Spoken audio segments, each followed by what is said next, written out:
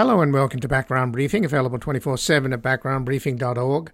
I'm Ian Masters, and today we'll look into a number of stories and issues in the news. We'll begin with the heavily contested and expensive runoff race in Georgia a week from today that will decide if the Democrats will have a 51-49 majority in the United States Senate. Joining us is Jeffrey Lazarus, a professor of political science at Georgia State University, whose research focuses on Congress members' strategic behavior both as candidates and as legislators, as well as on legislative term limits, politicians' decisions to enter races for office, congressional conference committees, the bill's members' right, and pork barrel spending. With a record turnout of early voting underway, we will assess the incumbent's chances of beating one of the most ill-qualified and unprepared candidates ever for the United States Senate, who was handpicked by Donald Trump. Then we'll examine the decline and possible fall of Twitter, now owned by Elon Musk, who, in the name of free speech, is dismantling any content moderation as he invites right-wing trolls, conspiracy mongers, racists, white supremacists, and anti-vaxxers aboard his platform under the fabricated complaint that conservative voices have been suppressed. Joining us is Michael Hilsig, a Pulitzer Prize-winning reporter and columnist at the Los Angeles Times. He received the Pulitzer Prize for articles exposing corruption in the entertainment industry, and currently he writes the twice-weekly column Golden State, covering business and economic issues relevant to life in California. His books include The New Deal, A Modern History, and Iron Empires, Robert Barron's Railroads and the Making of Modern America. We'll discuss his latest article at the Los Angeles Times, Elon Musk's engagement with the far right on Twitter is out of control. Then finally we'll speak with Dr. John Mueller, who is a senior fellow at the Cato Institute and a professor emeritus of both political science and dance at The Ohio State University. His books include Atomic Obsession, Nuclear Alarmism from Hiroshima to Al-Qaeda, Chasing Ghosts, The Policing of Terrorism, and most recently, The Stupidity of War, American Foreign Policy and the Case for Complacency. He joins us to discuss his article at Foreign Affairs, Why Putin May Endure. Powerful leaders have often withstood staggering defeats.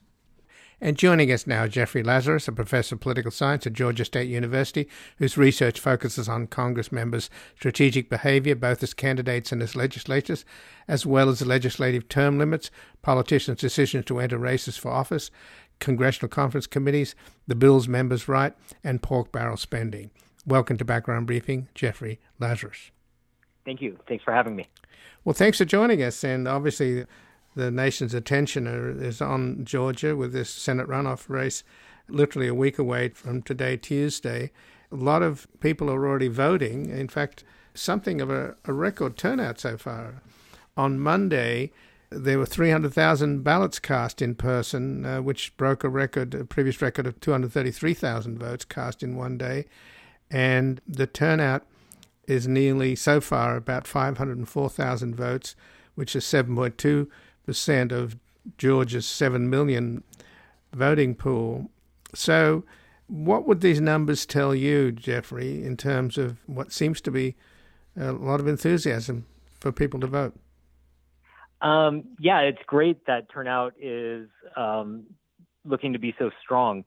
One of the factors, however, that is making it look as strong as it is the fact that we're running on a compressed schedule.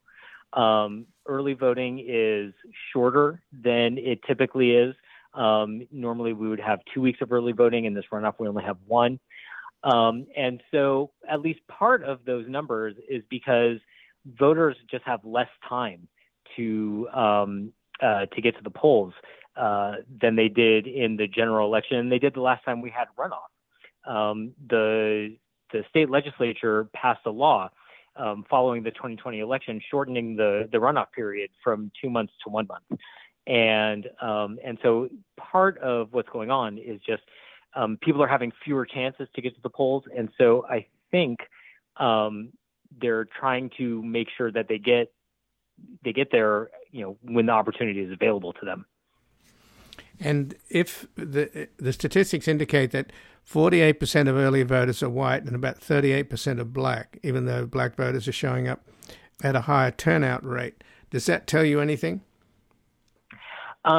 So it's a little hard to look into a crystal ball on that one, because On the one hand, in general, the sort of rule of thumb for Georgia politics is that the higher black turnout is, the better Democrats do. And I think the number that people focus on is around 30%. You want to see black turnout higher than 30%. So 38% would be a super encouraging number. But that's slightly different from 38% of black voters are turning out than 38% of the voters who turned out are black. Those are two slightly different things. But the flip side of that is Democrats tend, at least in the last couple of election cycles, Democrats are tending to vote early more than Republicans are. And so it could be that black turnout is going to be high in this election, or it could be that it just appears high because we're still so early in the voting cycle and black voters are predominantly Democratic. So in the last election, which led to this runoff, Warnock led Walker by 37,000 votes out of almost 4 million cast in the first round. And of course, he was just short of the 50% threshold needed. He's certainly not short of cash, Warnock. I'm not sure whether these are the latest statistics, but apparently he's got a cash advantage of something like 29 million on hand to Walker's 9.8 million. Is that up to date, do you think? That's a good question. I have not seen updated funding numbers. I can say just anecdotally that over the last 2 or 3 days, I have seen a lot more a lot more Warnock advertising than Walker advertising.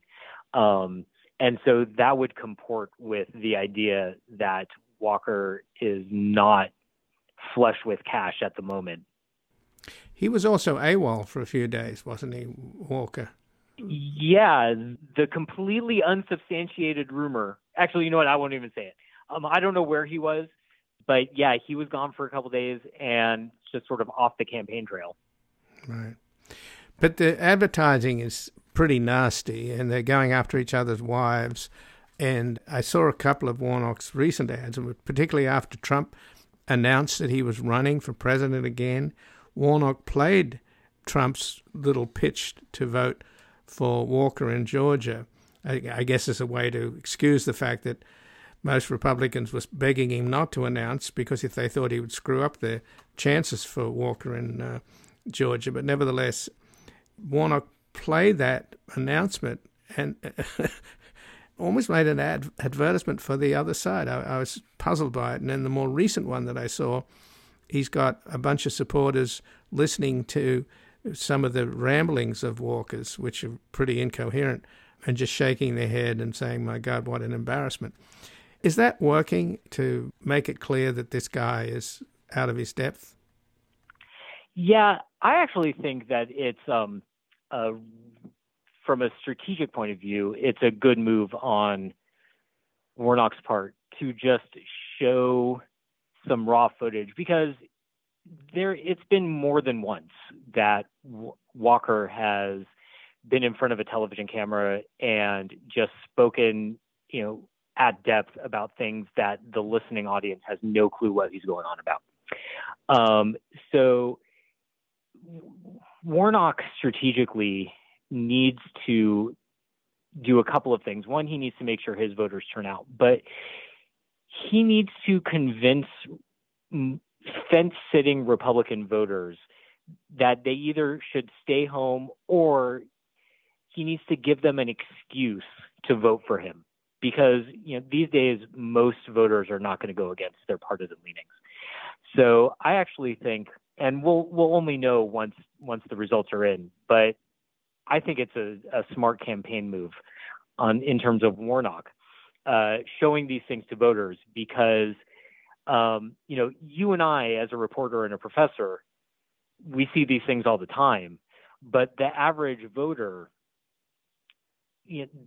a lot of these things don't reach the average voter. And so the more that he can publicize the perceived weaknesses of Walker, the better off he'll be.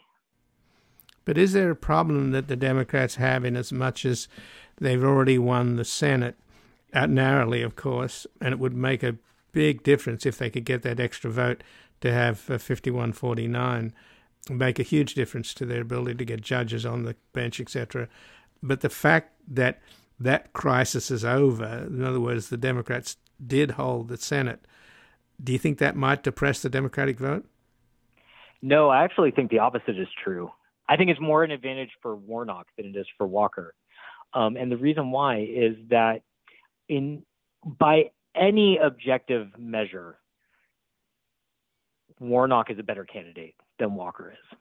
And what Republicans were leaning on in the Walker campaign was, look, we know he's not the perfect candidate, but you need to vote for him because a vote for Walker is a vote for a Republican majority. And they don't have that to lean on anymore, right? A vote for Walker is no longer a vote for Majority Leader McConnell. It's just a vote for this guy. And so Republicans now have to cast their vote purely for candidate Walker and for nothing else. It doesn't stand for anything else. And it's not going to make a difference for a lot of people. Very few voters think of politics in like the strategic depth that you and I are talking about it. But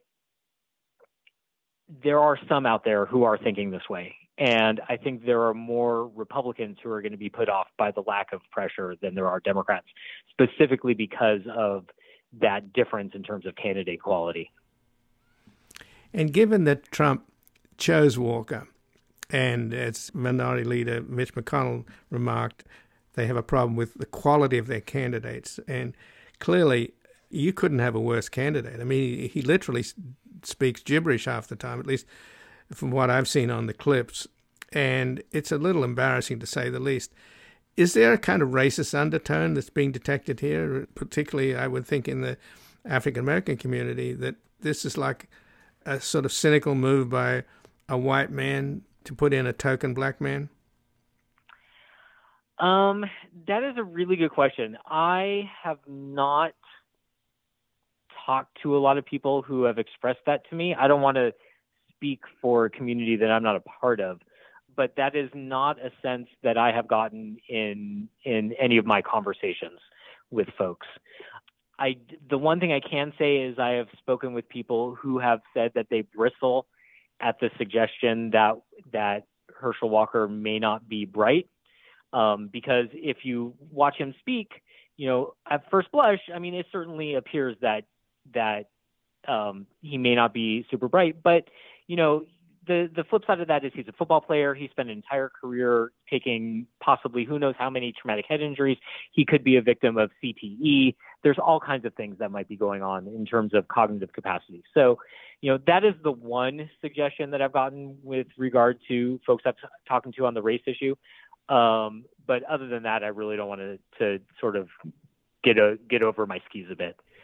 Well, but Barack Obama did, and by the way, he's campaigning again for Warnock. But in his initial round of campaigning, in the last round, he made the joke about being at the airport, and then somebody said, "Oh, there's Herschel Walker," and then he said, "Well, why don't we have Herschel Walker fly the plane?" What kind of impact is the former president going to have, do you think, in terms of campaigning down there? Obviously, Biden's not campaigning because he's not popular, but it looks like, as far as the Democratic bench is concerned, you couldn't have anybody more effective than Barack Obama. If anybody, you're right. He's still incredibly popular in the Democratic base. If anybody is going to drive enthusiasm, it's going to be Barack Obama. I think, he can only help. I'm not sure how big of an impact he's going to have. Typically, campaign events and surrogates and speeches and debates and things like that have a much smaller impact on race outcomes than a lot of people think that they do. But to the extent that some people will be reminded of the runoff and get to the polls, who otherwise might not have, then having Obama campaign for you will be a help. I'm just not convinced it'll be very big. The fact that Herschel Walker is such a flawed candidate, though, it came up in a hot mic moment when Majority Leader of the Senate was talking at the airport a while back with Biden, giving him an update on how the first round of voting was going, and basically said, believe it or not, we're having trouble in Georgia because for some reason or other, Herschel Walker is doing well. As though, how could a guy like that get any votes? And that is a question that, frankly, I have. What does it say about us? I mean, are we becoming an idiocracy? I mean, the cynicism of Trump is so manifest here, because Tommy Tuberville, another one of his candidates, is not exactly a rocket scientist. And no, he is not. So does this resonate at all? Has something happened in our politics in the broader sense that you would think that people would want to vote for people that were more qualified and skilled than they were, as opposed to somebody that's clearly just an ordinary guy, and in his case, maybe even less than an ordinary guy? What we're witnessing is the preeminence of party. It's really that simple. People say one of the biggest lies in politics is when you ask somebody, how do you decide who to vote for? And they say they vote for the person, not the party. That is absolutely not true. Voters are looking at which party a candidate belongs to, and they are voting for the candidate that belongs to their favored party. And it is more difficult than possibly in all of American history to convince a voter to vote against their partisan identification. And so what you have is a situation where parties can put up literally anyone. And in the case of Republicans, they are putting up almost literally anyone between Walker and Dr. Oz and Blake Masters and all the flawed candidates that you've seen in Republicans all across the country. And they're still polling pretty close to what a generic Republican candidate would get in that particular state. I think it's really telling. One of the things that I checked out after November 6th was in Georgia, we elected 8 statewide offices, I believe the number was. And I looked to see what every Republican candidate, governor, secretary of state, lieutenant governor, all of those things. Every Republican candidate for every office got between about 51.5% and 55%, except Herschel Walker, who got 48.5%. And what that tells me is that if you take a candidate and you throw every scandal you could think of, every perceived flaw you can think of, and put it on that candidate in a swing state, that's going to cost that candidate 4 percentage points. Wow. That's how strong partisanship is. And partisanship in Georgia would involve the Christian right, which is totally puzzling that they would not support an ordained minister at a famous church as opposed to a guy that's had endless extramarital children. I think 3 kids that suddenly came out of nowhere that he had to acknowledge. I mean, he's not exactly a paragon of virtue, Herschel Walker. Yeah. I mean, again, it's puzzling on the surface, but the underlying factor is that everybody is filtering everything through their political party.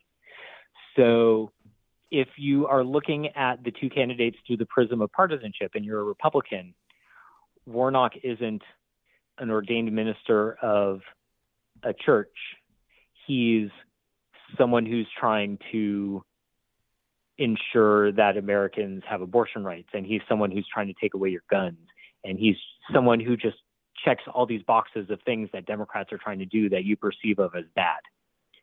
And so the thing that's most important to do through the lens of party is to stop the other party from doing the bad things. And that takes precedence. Well, Jeffrey Lazarus, I thank you for giving us an update on this critical runoff election that will decide the extent to which the Democrats will have a majority in the Senate. And It's exactly a week away from today, and all eyes are on your state. So thanks for the briefing. Thanks for having me. And again, I've been speaking with Jeffrey Lazarus, who's a professor of political science at Georgia State University, whose research focuses on Congress members' strategic behavior, both as candidates and as legislators, as well as legislative term limits, politicians' decisions to enter races for office, congressional conference committees, the bill's members' right, and pork barrel spending. We're going to take a brief station break and back, examining the decline and possible fall of Twitter.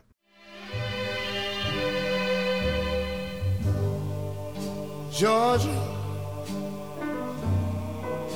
Georgia,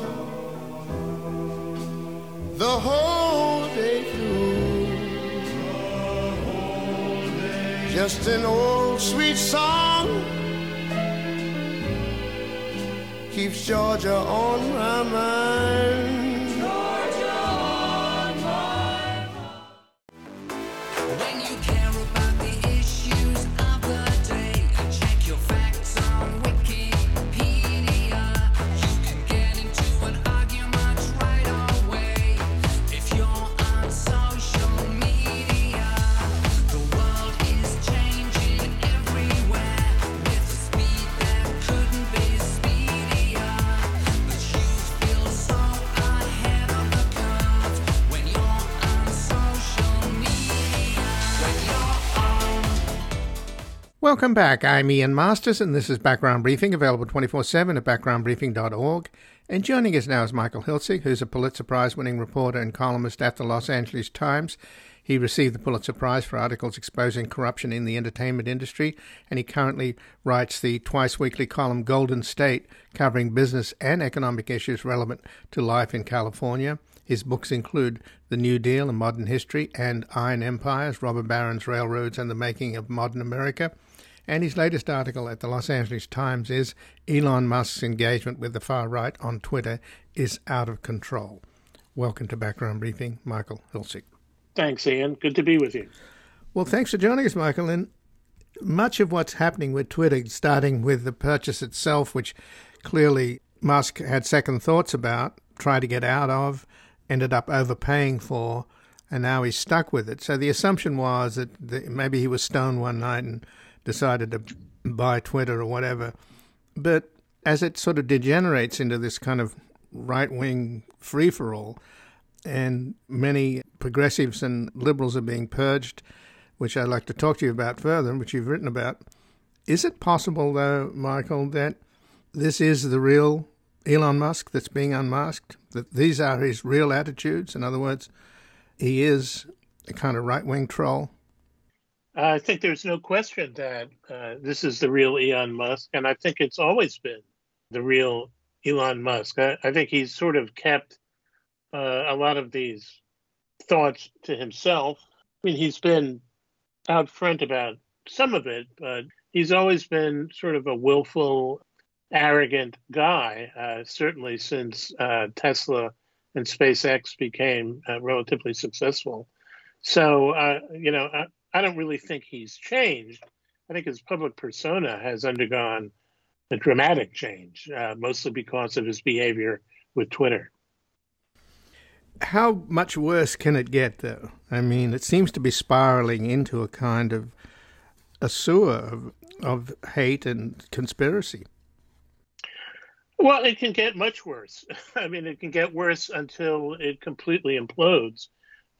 Just today or maybe yesterday, Twitter announced that it's no longer going to do fact checks or block anti-COVID propaganda from the platform. This is something that makes Twitter, I think, unique among social media platforms, most of the others of which have taken strong stands against COVID misinformation. Twitter is now not going to do that. That makes Twitter now more of a public health threat than it used to be, because it's not even trying to stem the sort of anti-science propaganda that's been afflicting us now for a couple of years. So it can get worse.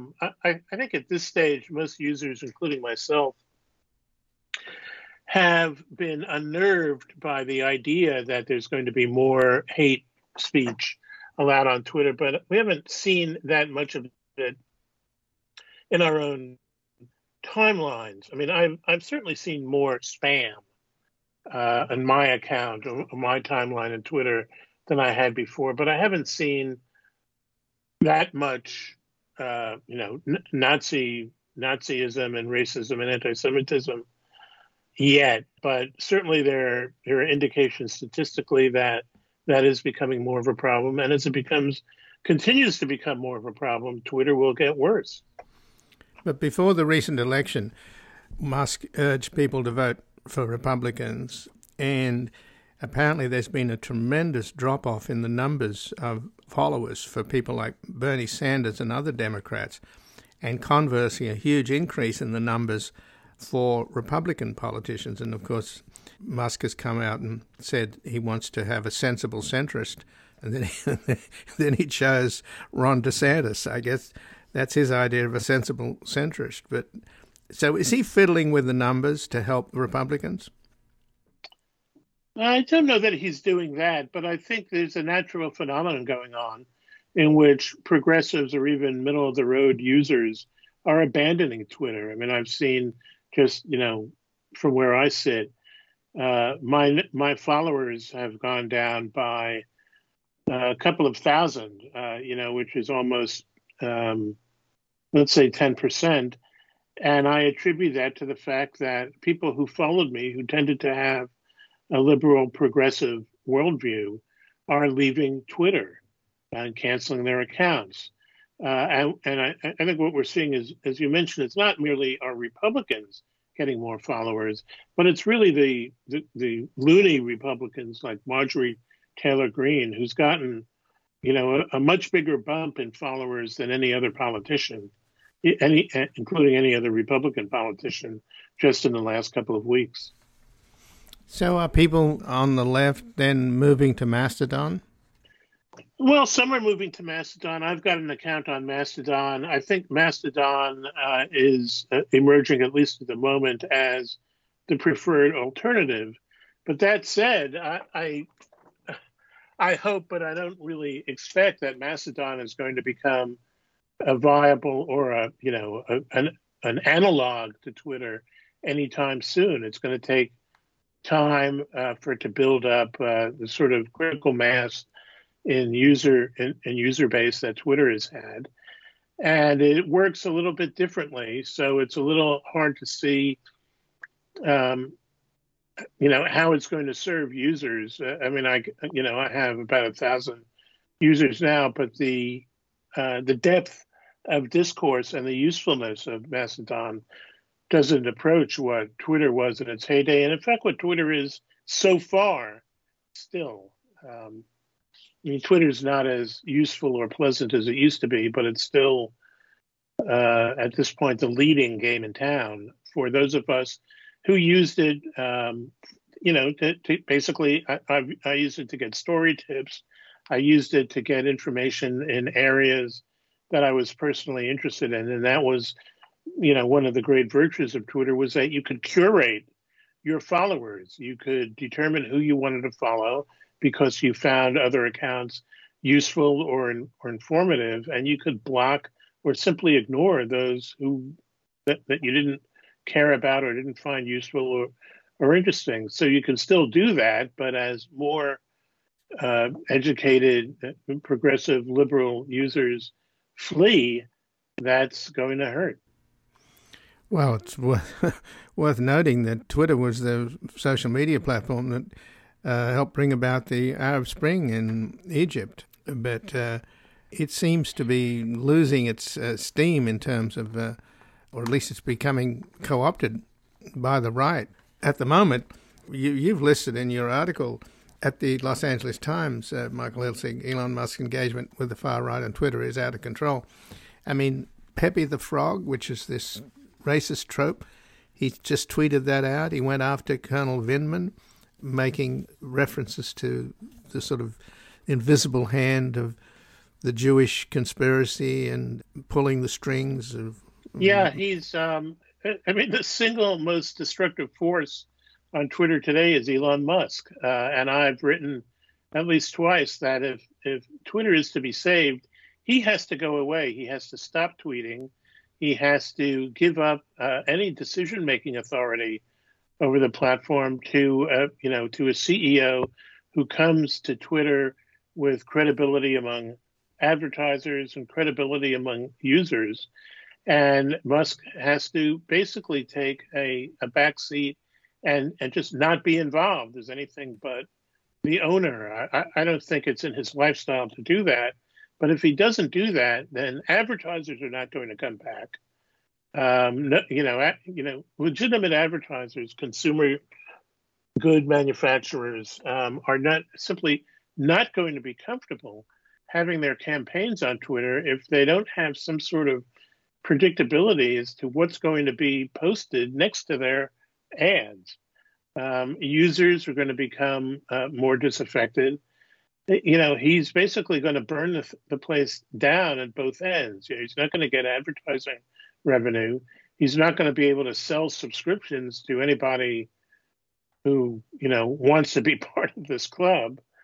And he's going to lose a critical mass of users that any advertiser would want to address. So we haven't seen it in the day-to-day workings of Twitter. It still functions, but one crisis is going to bring the site down, and it's going to be very hard to recover. Well, already in terms of advertising revenues, he must be hurting because he's lost Ford, Jeep, Chipotle, and Merck, and Apple. I mean, interesting enough, Twitter itself, under its previous management, it wasn't making a profit, right? Well, in the last, call it 10 years, Twitter has had 2 years in which it was actually in the black. And I think that was 2017 and 2018, if I remember correctly. And that was in part because of sort of a tax arrangement that it made. But it hasn't, it could be profitable if it does things right. It's not been profitable in the last couple of years or in the years before 2017, 2018. So it struggled. And part of that was it struggled to make a case for advertisers. Well, now it can't make a case for advertisers except for sort of fringe companies who you don't really, necessarily want on your platform. But yeah, I think it was Media Matters for America compiled the list, and they found that 50 of the top 100 advertisers on Twitter pre-Musk have either, stopped advertising completely or suspended their campaigns. We hear, we get reports and op-eds and essays by people who are responsible for brand management in major companies who say that, as an advertising platform, Twitter doesn't function for them anymore because they don't have they don't get the service that they need as advertisers to know if their ads are being watched or, how they're performing. So they're not coming back until they get a sense that this is a functioning advertising platform. And that's leaving aside the fact that, a middle-of-the-road legitimate consumer company, any brand manager who went to his or her boss and said, I think it's time to go back on Twitter would be fired, before the end of the day because you just can't make that case right now. Well, one of the more disturbing things that Musk is doing is that he's apparently listening to these far-right trolls. They're advising him. He, like a lot of people on the right, have this obsessive, inflated idea of Antifa being the kind of axis of evil and this powerful force, when in fact it's a decentralized, amorphous group. But what he's doing now is he's deplatforming some prominent researchers of the far right, who actually, one of them is Chad Loder, is an anti-fascist researcher whose open source investigations of the January 6th Capitol Hill riot led to the identification and arrest of a Proud Boy whose face was masked, who attacked a police officer. And so he's being deplatformed on the advice of some of these right-wing trolls who are obsessed with Antifa. They see Antifa under every other rock, along with the Black Lives Matter. Right. Well, he's doing that. You know, he's got this circle of advisors whispering into his ear. He's bought completely into this idea that woke, you know, however you want to define it, that, you know, woke is a danger to the republic. You know, I mean, this is, you know, the conservative Republican talking point. It's, you know, there's no truth to it. There's no sense to it. And here's Musk sort of repeating it with, you know, approving remarks. Look, I think from what we've heard about, you know, from people who've been in his inner circle or just outside his inner circle at his other businesses, you know, they say, look, this is a guy who needs to be managed, and he needs to be managed carefully, or he goes off the deep end. And, you know, at places like Tesla and SpaceX, you know, there were entire platoons of middle managers whose job it was to, you know, keep Musk out of the way of the people who were doing the job, and keep, you know, his cronies from interfering, and also just, you know, protect the company from him, so that people could do their work and then he could take credit for it. You know, nobody minded that. But he doesn't have that at Twitter. So he's got this peanut gallery of venture capital cronies and right-wingers who are telling him how brilliant he is, and he's doing the right thing. And he clearly craves that sort of validation. He's not going to get it from the progressive ideologues or Democrats. So he takes it where he can, which is the right wing and Republican loonies. And he's marching to their tune. He thinks they're marching to his tune, but he doesn't get it. You know, he doesn't know how he's being manipulated and how he's going to lead this very high profile company into the dirt.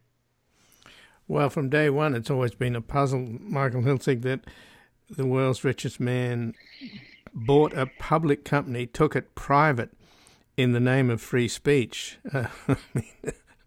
And then now, on top of that, you have to add that he's running it into the ground or turning it into a kind of right-wing. Yeah, right. Well, you know, his talk about free speech, you know, I always took as sort of lip service, because he never really defined in any cogent way or consistent way what he meant by free speech, and he never showed that he understood the implications of taking off moderation and restrictions. And every other social media platform has grappled with this and found some answers and created policies and methods and teams to implement serious policies on free speech that don't allow trolls to take over their platforms. YouTube has had to go through this.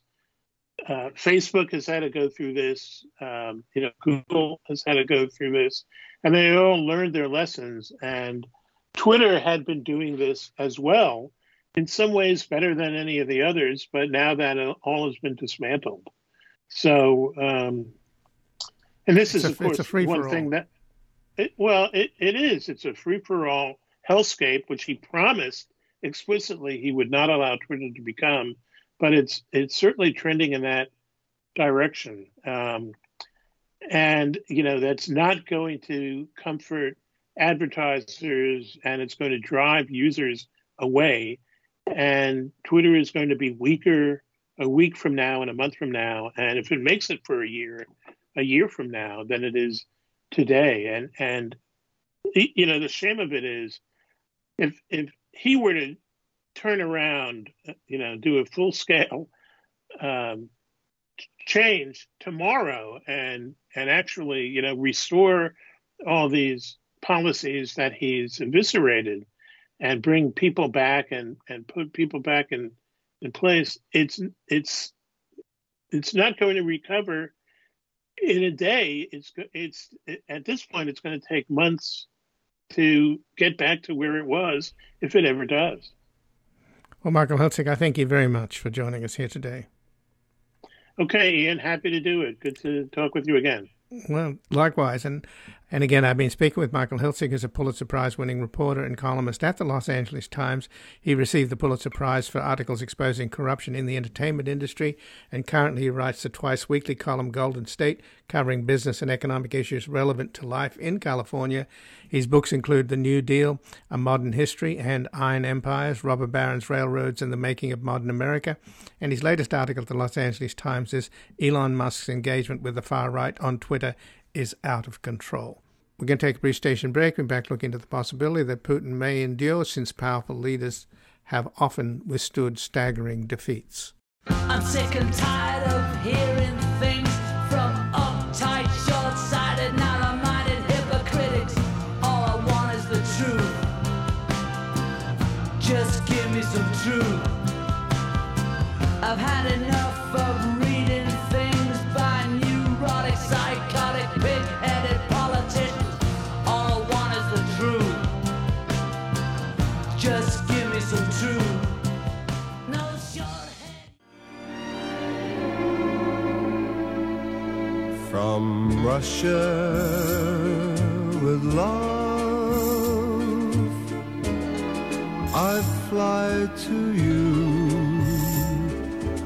much wiser since my goodbye to you. I've traveled the world. Welcome back. I'm Ian Masters, and this is Background Briefing, available 24/7 at backgroundbriefing.org.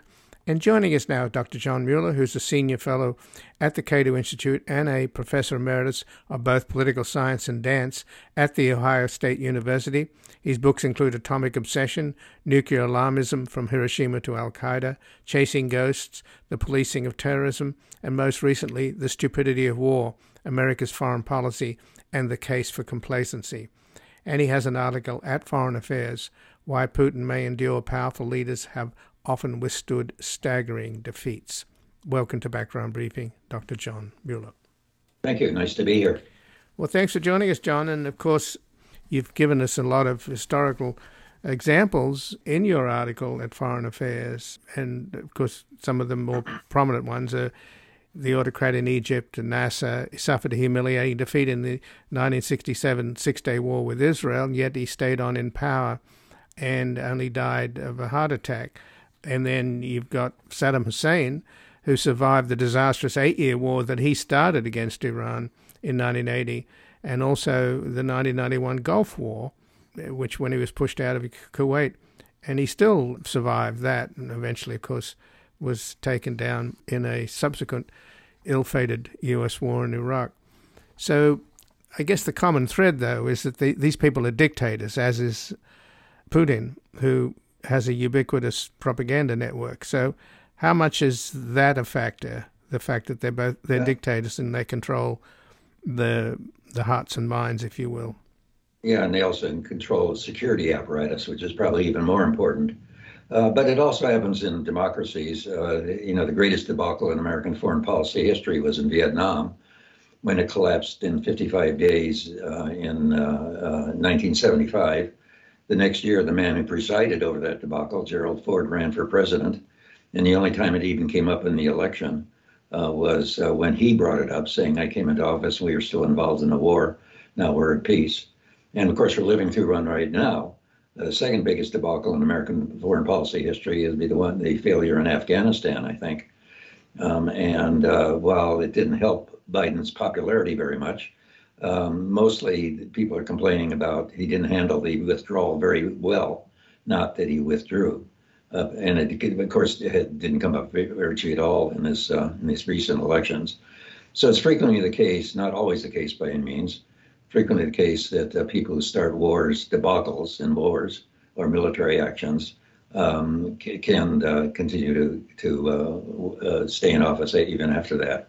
And I think Putin, because he has a security apparatus, because there's no one really viable waiting in the wings or in the trenches, and I think probably has a good chance of hanging on there. So he may be with us for a while, even if the war ends, and it proves to be even a bigger debacle than it has been so far for him. So when the war ends, though, that's a big question, because he's doubling down and he's attacking civilian infrastructure to make life miserable for the Ukrainian people during the winter, and the winter probably will slow the military activity down. So how long do you think can he last in terms of his control over the people, and without some kind of an end game here or peace deal? He doesn't seem to be in the mood to accept defeat, obviously. Yeah, well, what he can do is, this is my speculation, of course. Right now, things look very bleak, in terms of length, as you already suggested. And he is trying to wear down the Ukrainians, and the Ukrainians do not seem to be being worn down. They're just using less electricity and bottling their own water and so forth. I think they're likely to survive pretty well. And so this war has to probably be settled somehow. And the key thing would be to get him to withdraw from Ukraine, maybe not the Crimea, but from the rest of Ukraine. And it seems to me one possibility would be for him to say, well, I achieved my war game, my war goals. My war goal was to keep NATO from attacking Russia. It didn't attack Russia, and it won't attack Russia. So therefore, we've won. And that argument, basically, that the war was, which I think is totally preposterous. NATO was in no mood or position, or it had no interest in attacking Russia. But that argument that they were planning to do so has gone down pretty well in Russia so far. So he can complain. He can argue that he was victorious. They also argue in the piece that maybe we can nudge him in that direction by saying, get out and we'll do various things that shows we won't attack you, even though, of course, never had any intention whatsoever of doing that. One would be to sign a non-aggression pact or something, a non-invasion pact with some sort of safeguards in it. Another would be to, if he's worried about, as he said at the time, about Ukraine going into NATO, you could say, well, we will sign a thing saying we won't let Ukraine into NATO for 25 years when you'll be 95. And that might also work because, and it's basically a no-brainer in the sense that Ukraine is in such messy shape, even before the war, that it's going to take 25 years to do enough reform in order to be able to qualify to get into NATO. So you're not giving away anything. And Zelensky's even said that, people were telling him that before the war. And the third possibility, which some people have brought forward, which is really, really an interesting one, would be to really settle the area, work out a secure neutrality for Ukraine in the center of that, but be independent and maintain its own existence. It would continue to hate Russia for a lot of good reasons, obviously, and it would be similar to the kind of thing that was worked out with Austria after World War II in 1954-55. In other words, Austria is neutral, has not joined any kind of alliance, and has lived pretty much happily ever after. And a possibility of something like that, which is settle the whole middle area of Europe, would be a possibility, it seems to me. And all those three suggestions I just made are costless. When the United States doesn't, and NATO doesn't have the slightest interest in invading Russia. Ukraine, as I pointed out, couldn't get into NATO for 25 years anyway, no matter what. And the other settlement is something that could be worked out and would be good for everybody overall. So it seems to me that Putin could say that and just keep going on. It's not clear he needs any kind of face-saving measures because, as you pointed out, Nasser and Saddam Hussein didn't have any. They just lost. The total war is a total debacle, and they just continued on. Partly because they're autocrats and had this strong security system, and because there wasn't any real competition. That's not particularly good long-term for the Russians, because as long as Putin is in power, I think there's going to be a strong tendency to not want to deal with Russia economically or any other way, and that's going to hurt people just generally within Russia. So the NATO heads a meeting, and Secretary of State Blinken is meeting in Romania, and they're talking about what to do about restoring and the infrastructure that's being pummeled every day by Russian missiles largely. The army seems to be stalled. The Navy and the Black Sea Fleet is pretty much out of commission. So all that Putin's got left is his Air Force, and he's apparently taking the nuclear warheads off his cruise missiles and raining them down. But there's some question of what's left in the inventory. But in terms of... There's a lot of question about that. He's using up everything he's got. Right. But in terms of NATO's strength, I mean, it seems to have backfired on Putin. I mean, Finland, which shares a long border, they're joining NATO, so is Sweden. And there does seem to be a pretty substantial solidarity within NATO, except perhaps for Hungary. Yeah, it basically has been an incredible debacle. If he wanted Ukraine not to pedal toward the West, that's been a disaster. If he wanted the neo-Nazis, as he calls them, namely Ukrainian nationalists, not to flourish, that's a disaster. If he wanted people to love Russia and the Russian language, that's been a disaster. Just about everything tried to do, except deter NATO from invading Russia, which was never going to do anyway, has been a failure. So I suggest in the article you make it go down long-term in history as Vladimir the Fool. Or there's a guy in the 15th century called Vlad the Impaler, and now maybe this one will go down in history as Vlad the Self-Impaler. It's just been an astounding debacle. But my point is that even though the debacle is very clear to everybody, I think, certainly in the West, it doesn't mean necessarily that Putin would go out of office. The danger from the standpoint of the Russians also would be if Putin isn't there. Putin has provided a certain amount of stability.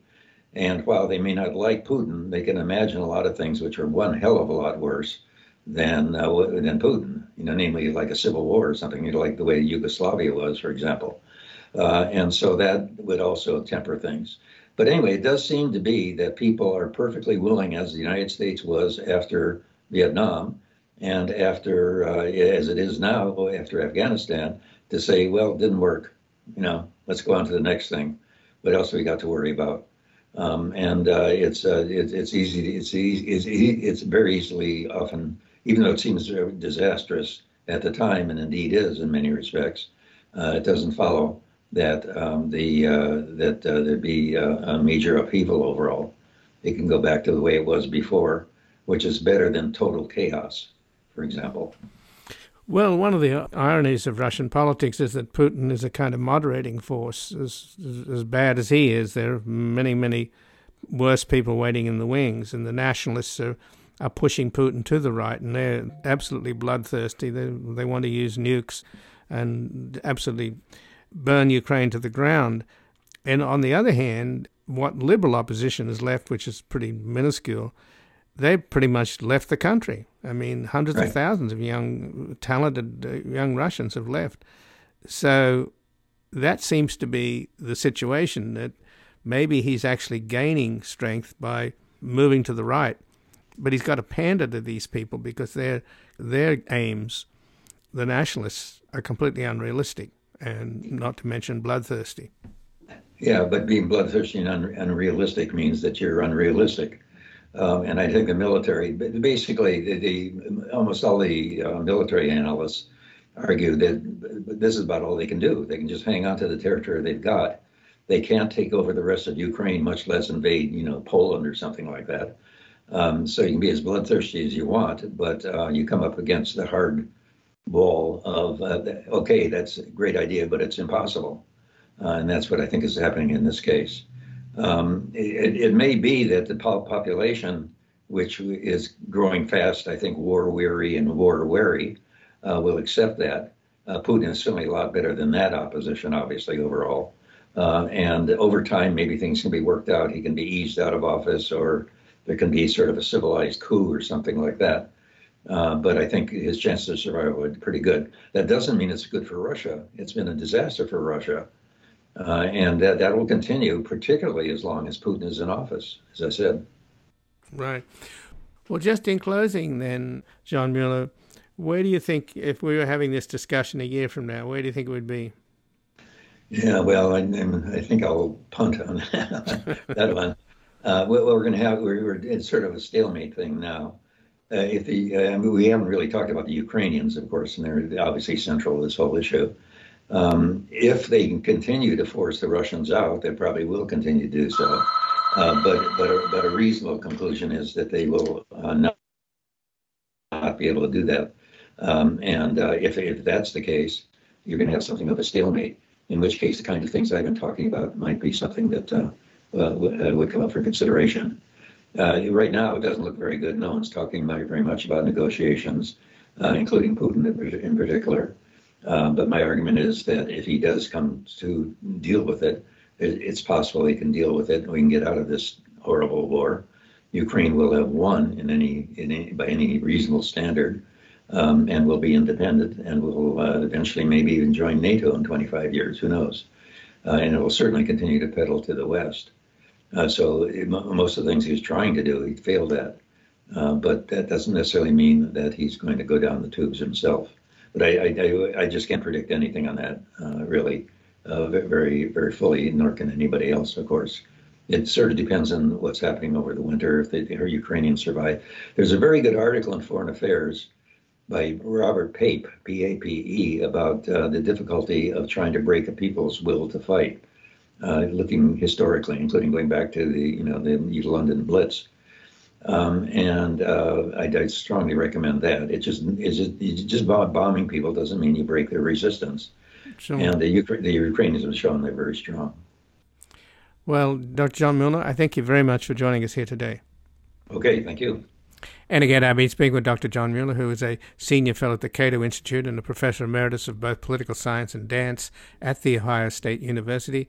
His books include Atomic Obsession, Nuclear Alarmism from Hiroshima to Al-Qaeda, Chasing Ghosts, The Policing of Terrorism, and most recently, The Stupidity of War, American Foreign Policy and the Case for Complacency. And he has an article at Foreign Affairs, Why Putin May Endure, Powerful Leaders Have Often Withstood Staggering Defeats. This has been Background Briefing. I'm Ian Masters. I'd like to thank producer Graham Fitzgibbon, and this program is available for podcasting at backgroundbriefing.org, where you can sign up for our email updates as well as subscribe wherever you get your podcasts. If you like this program, you can help us reach more listeners by taking a moment to rate and review us on iTunes, Google Play, iHeartRadio, or wherever you get your podcasts. And please do share the program with friends and family and colleagues on Twitter and Facebook. And I'll be back again tomorrow with another Background Briefing. Bye for now.